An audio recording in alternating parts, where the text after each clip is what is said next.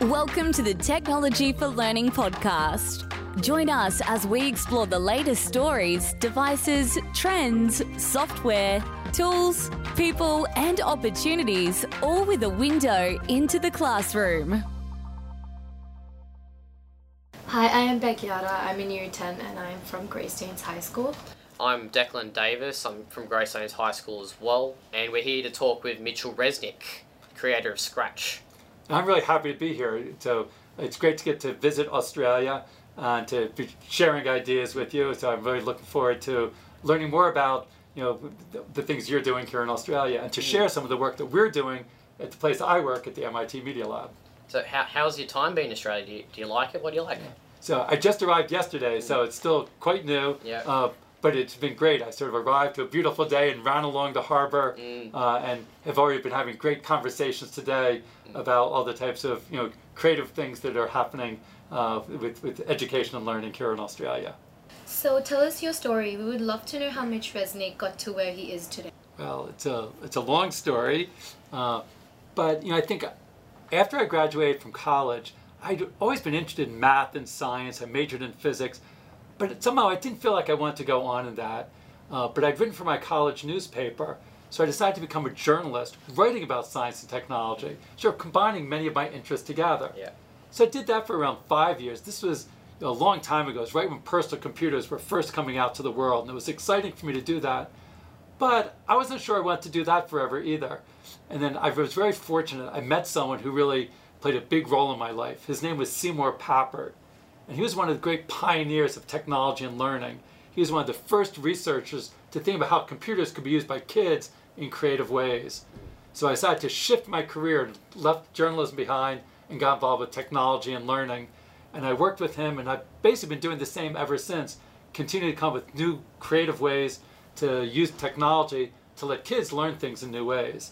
So in some ways, I think many people have to be prepared to make changes in their lives and start at one thing, but if it doesn't work out, try to do something different.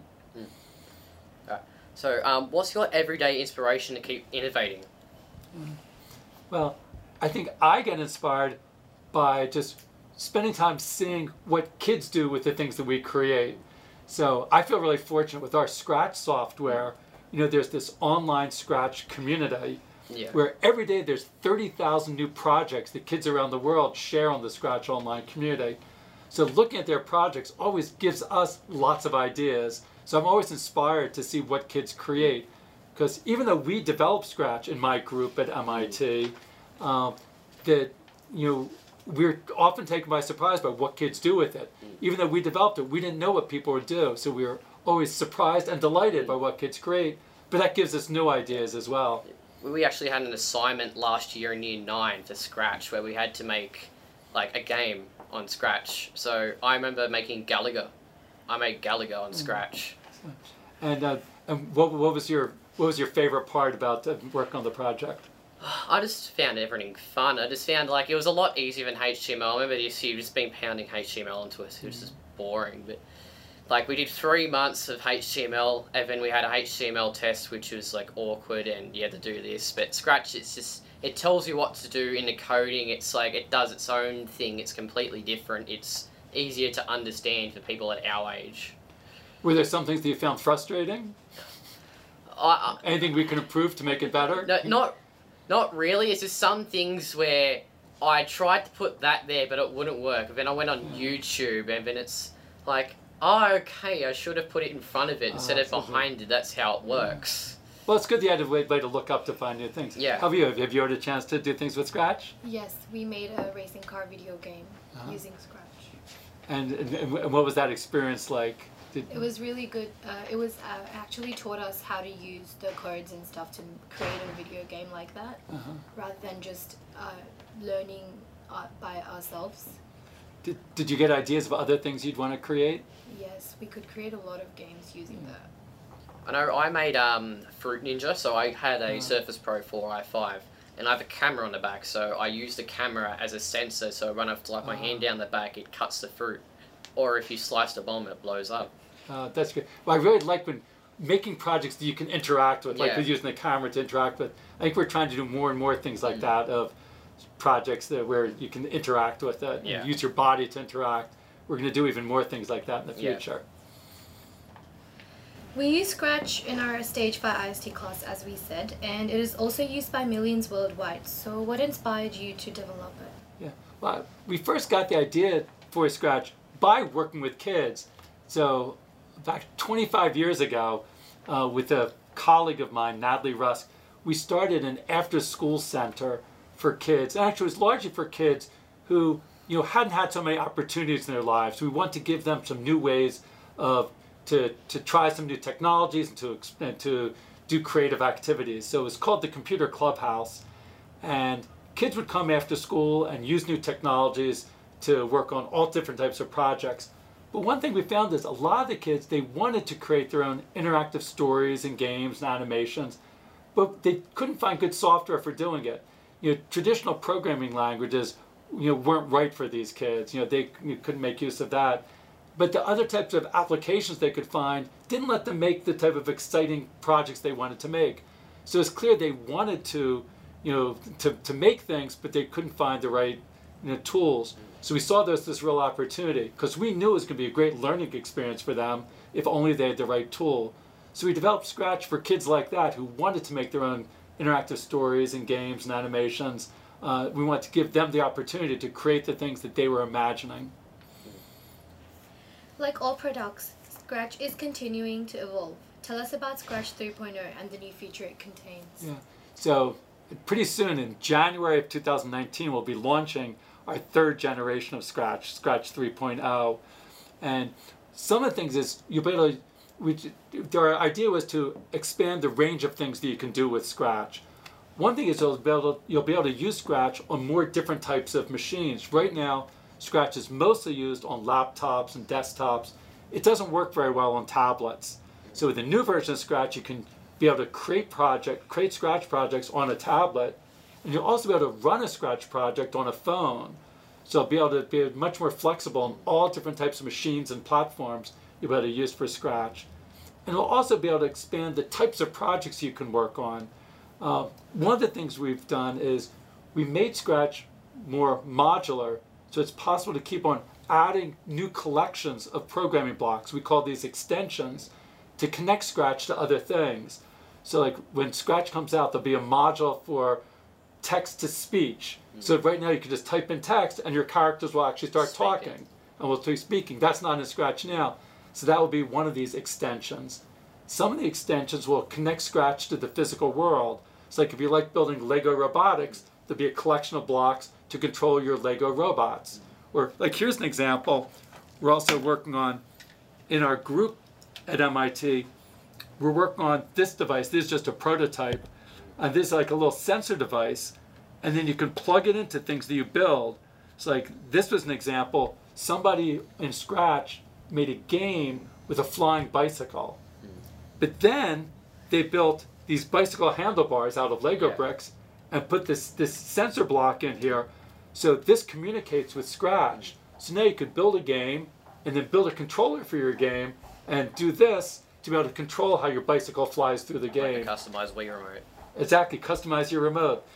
So we really like the idea, the way you were saying before about being able to interact with the things that you're creating. So this is another way of interacting with this wireless interaction with the Scratch project.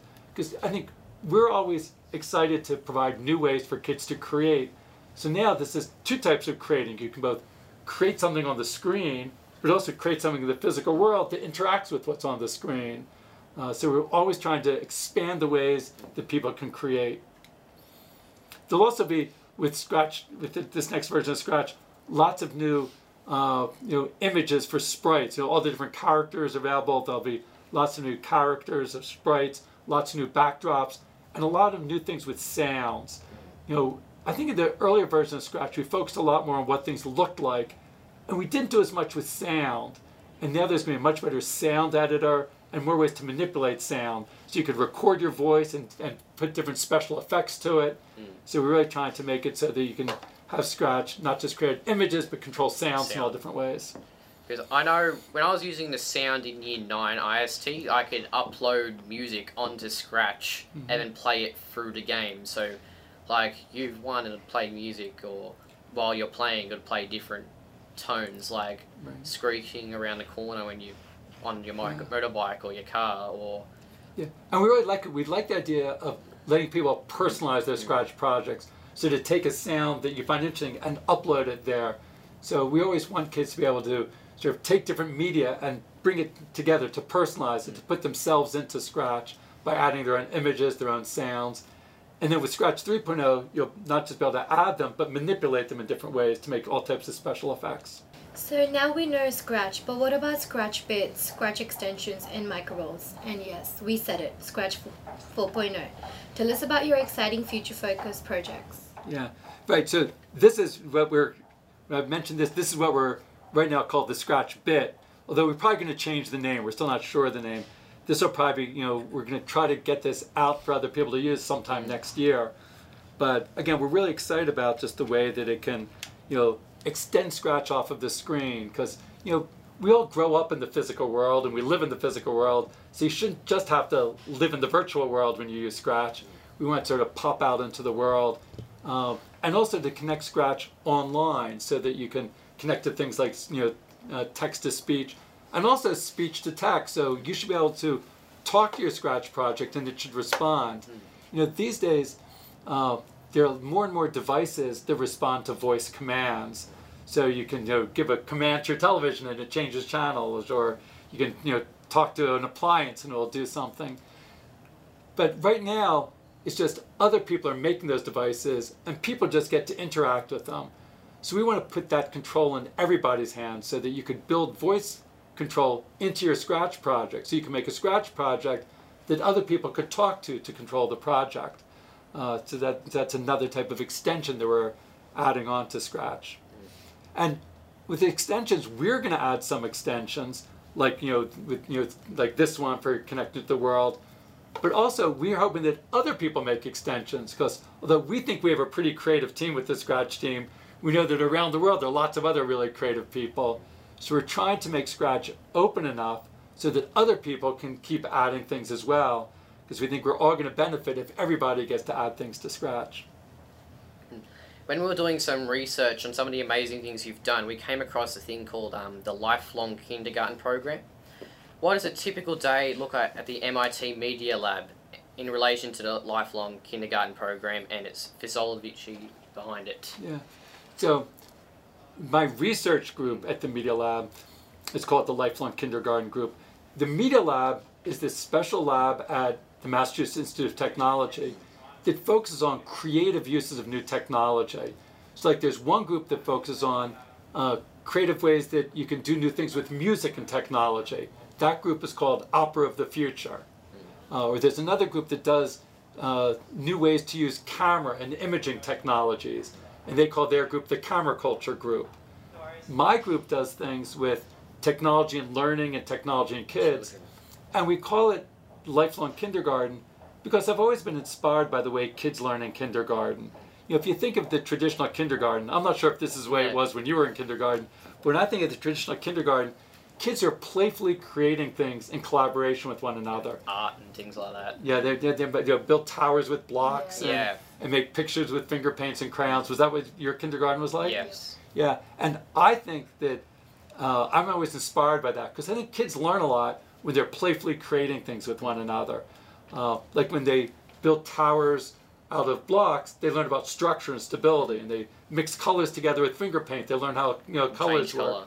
Exactly. And they also learn about the creative process. They learn how to start with an idea and create something and keep modifying it based on when they try it out. And I think that approach of developing as a creative thinker is so important today. Because I think today's world is changing so quickly that you don't know exactly, when you get out into the world, probably the world will be a different place a few years from now. So you don't know exactly what you're going to need. So the ability to think and act creatively will be so important, because you'll be facing a never-ending stream of new and uncertain and unknown situations. So you'll have to come up with creative and innovative solutions. So I think kindergarten gets kids off to a good start. But unfortunately, and I'm not sure if your schools were like this, but after kindergarten, a lot of times, schools is just with kids filling out worksheets or listening to lectures, Have you had some of that in school? Yes. and I think the rest of school should be a little bit more like kindergarten. More hands-on. Yeah, it's hands-on and playfully creating things, of people working together.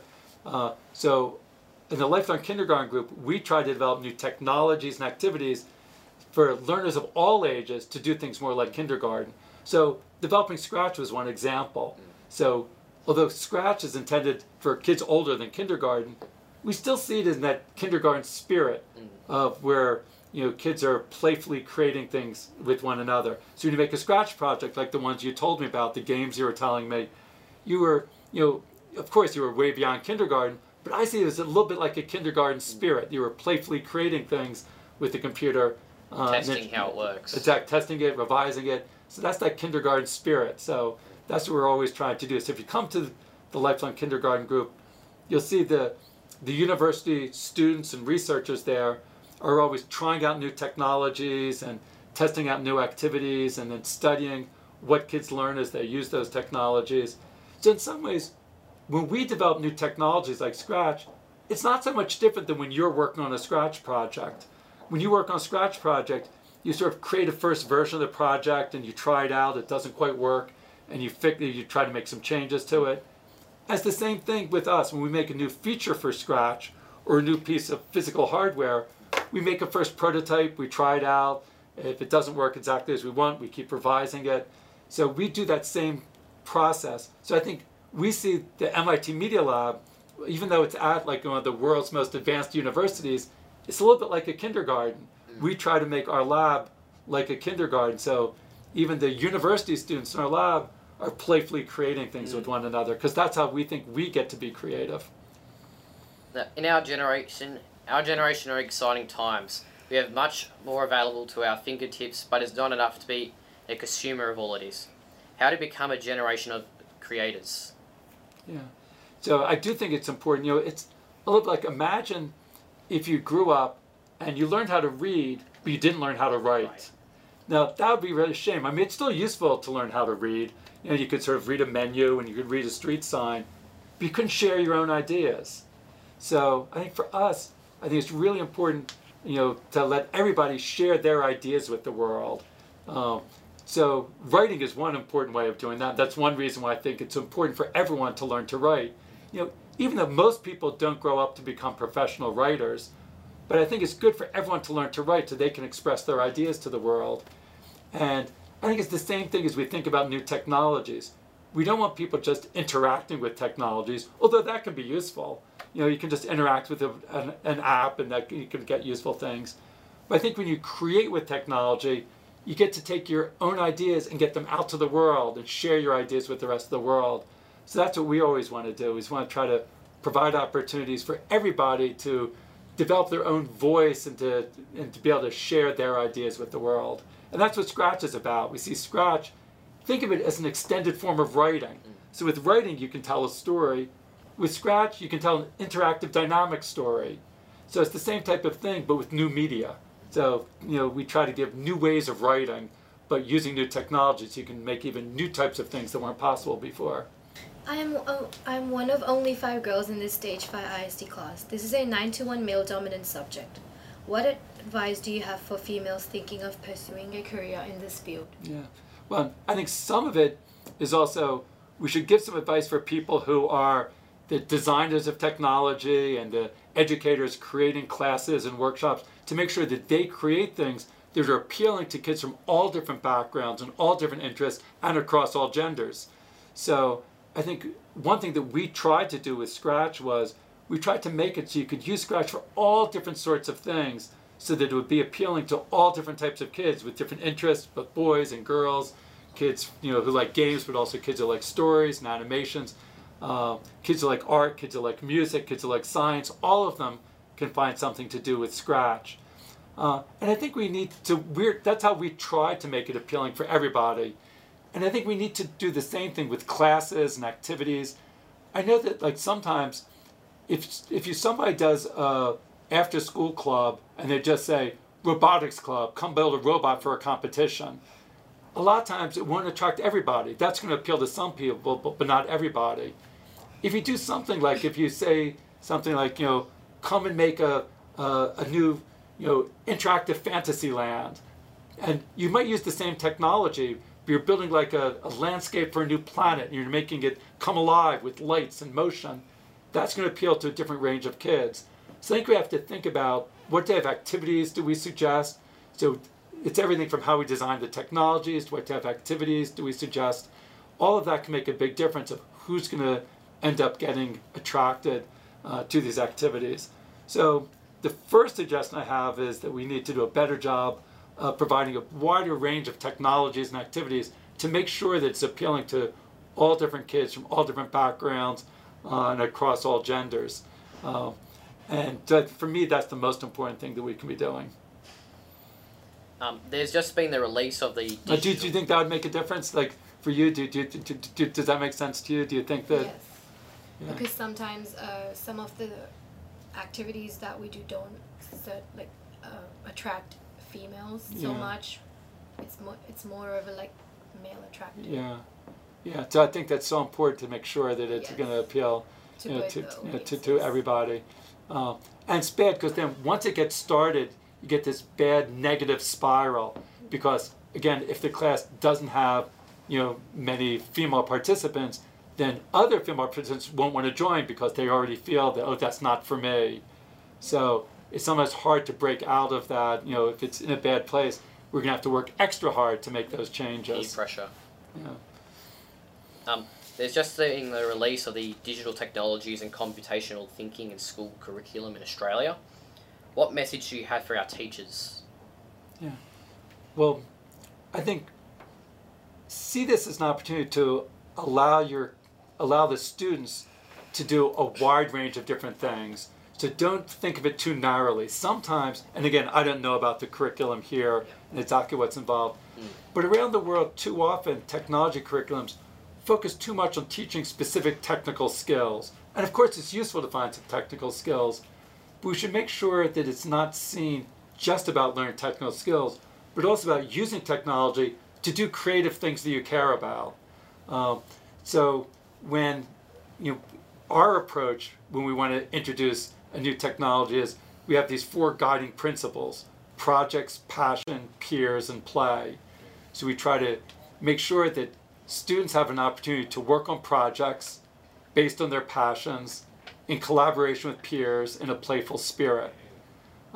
So that's how I approach everything when we develop a new technology, or whether we're developing new activities or a new space for learning, like a new workshop or a new school classroom. We always are thinking about projects, passion, peers, and play.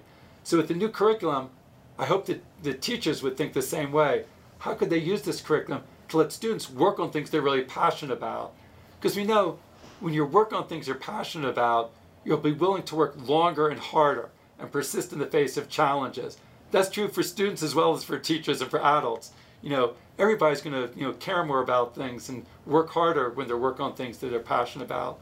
Or making connection with peers, like make sure not to see the new curriculum as just a way for kids to work by themselves, on their own, but make sure they can learn with and from others. Because we know the most creative work happens when people are learning with one another and learning from one another.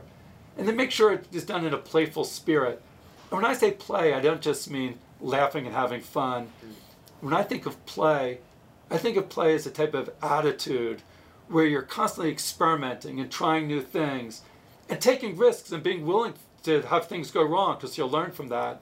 So it's okay to allow a more playful approach because that's where the most creative things will happen. So don't necessarily have to follow the script exactly, but allow people to experiment and try new things. And not just students, the teachers should experiment and try new things too.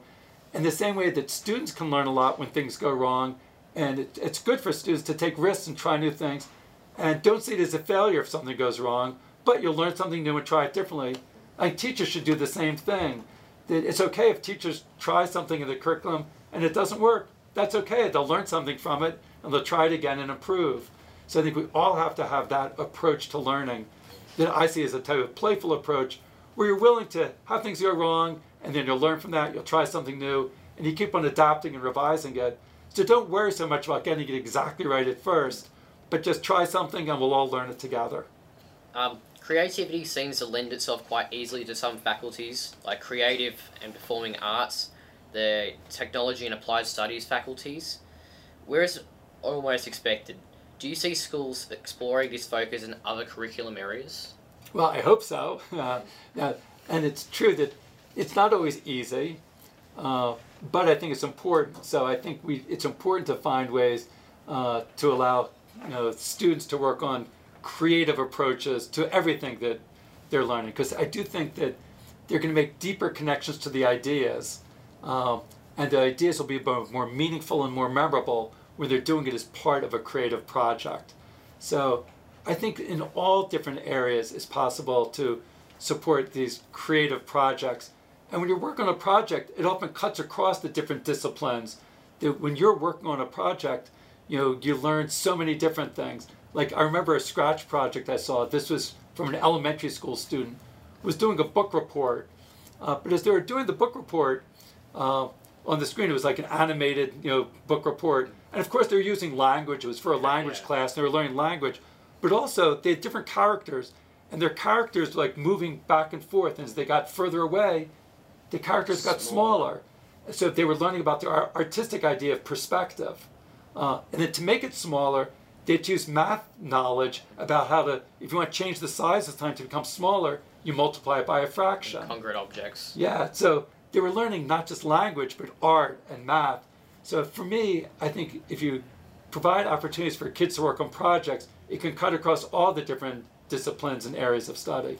So since we're going into year 11 next year, it's both exciting and scary. We would feel a lot better if we knew what the curriculum would not be rigid and boring in the traditional textbook work. If we were to give you an item of technology in a subject area, can you tell us what classroom experience would be like? I'll give it a try. It sounds like it might be hard, but I'll give it a try. So the first one is drones in business studies. Drones and business studies. Well, in business studies, I would think, right now I know there's a lot of experimenting with how you could, change around the way businesses work if you're having drones. Like I know that certain companies are exploring, could drones be used to deliver packages or deliver mail? So maybe the challenge would be, how can you take an existing business and try to have it change around if you had access to drones? How would it change the business? Or how could you start a new business that wasn't even started, that doesn't even exist today, if only you had access to drones? Microbit and geography.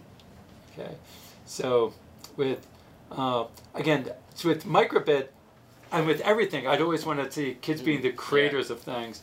So I can imagine, doing something where I'm going to use the microbit as something that I use the sensors in the microbit to detect where things are on a map. So somehow I'll, I use the microbit sensor so that as I interact with the map, it'll then trigger something in Scratch. So I'll have the microbit connected to Scratch, of course, because I want to connect everything to Scratch.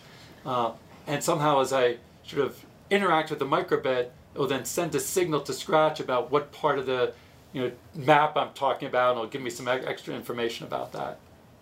And your last one is Lego Mindstorm and mathematics.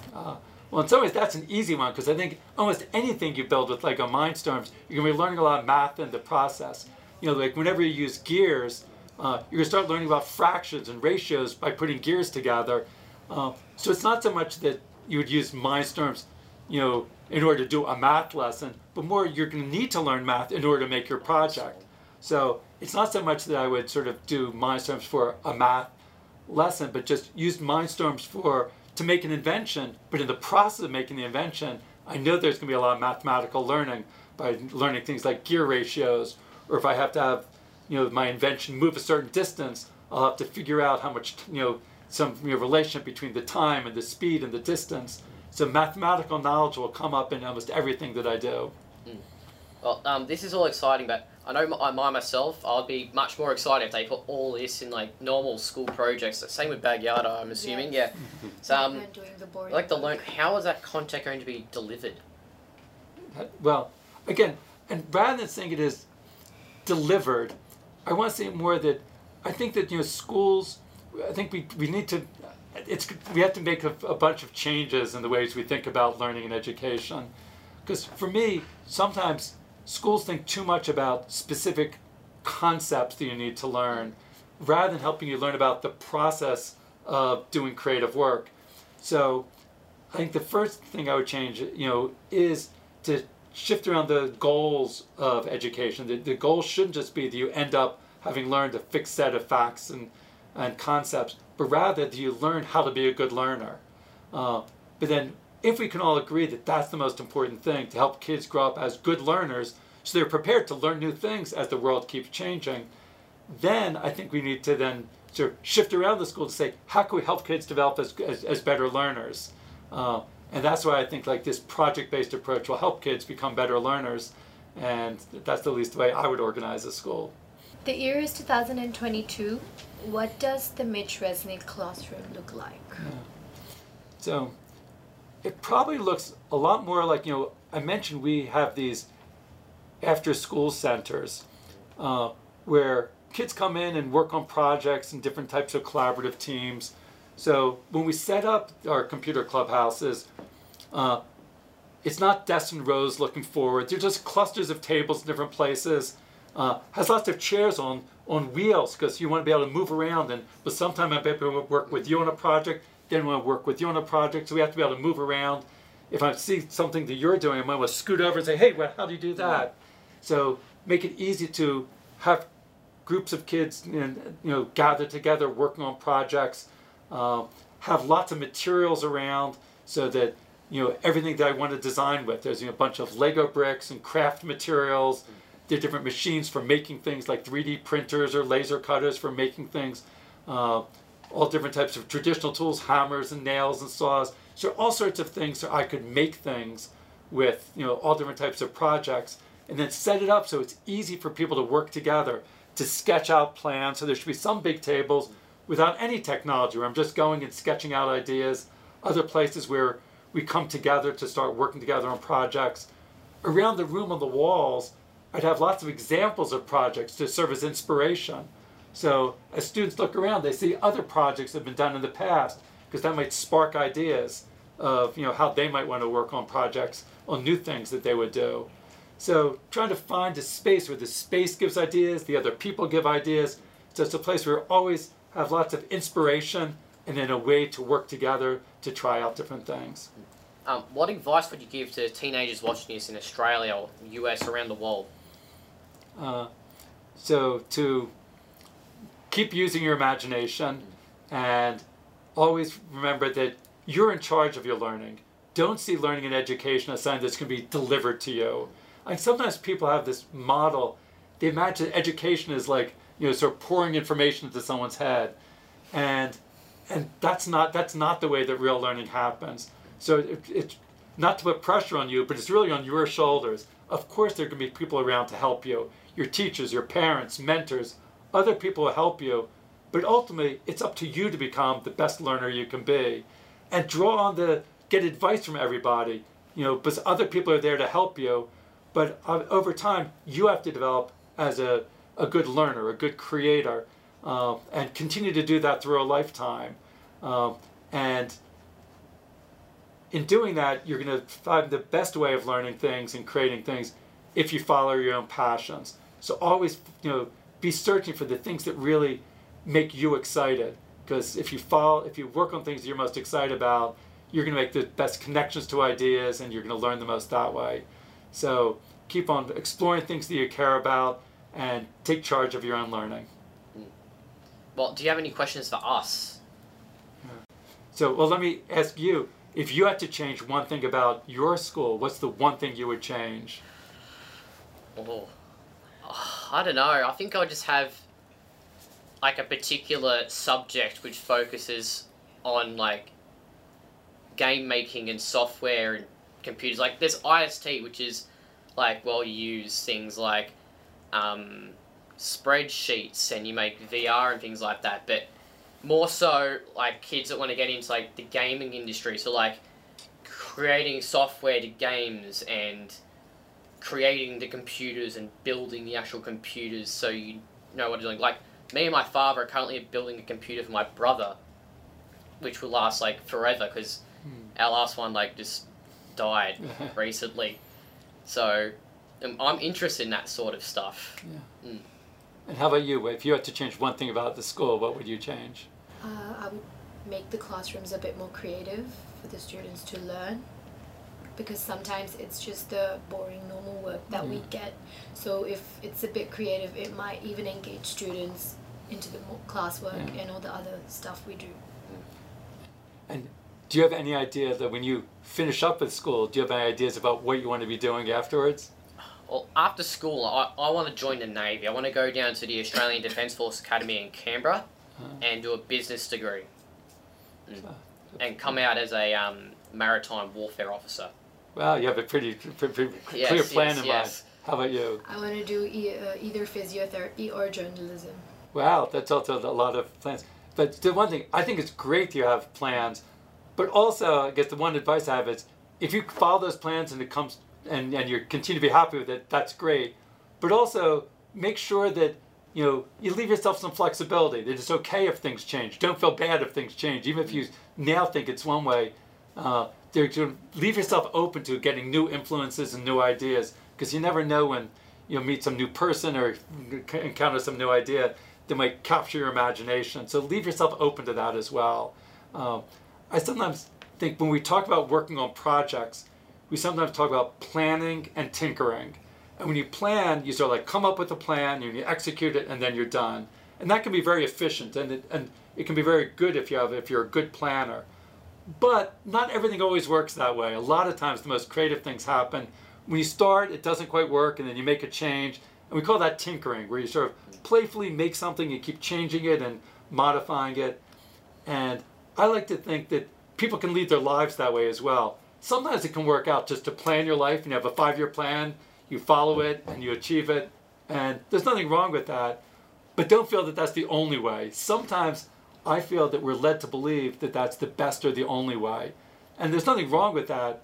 But I think you should also leave yourself open to tinker with life. To always experiment, try new things, be ready for the unexpected. And it's okay if you shift course later on. Thanks for meeting us. Okay, well, it was really nice talking with you. And one thing we always say in the Scratch world, we say keep on scratching. And you can think about that as keeping on, continuing working with Scratch. But I see it even more broadly. When I say keep on scratching, I really mean keep on creating, keep on learning. So for me, scratching is sort of a metaphor for how to sort of continue to experiment in life. So I hope you keep on scratching, and we have for you here some Scratch Cats. Yeah. So you can each have a Scratch Cat sticker. Yeah. To remind you to keep on scratching in life. Yeah. Thank you. Okay, really nice talking with you. That's it for this episode of the Technology for Learning podcast. In the meantime, keep on innovating with educational technology. Thanks for listening.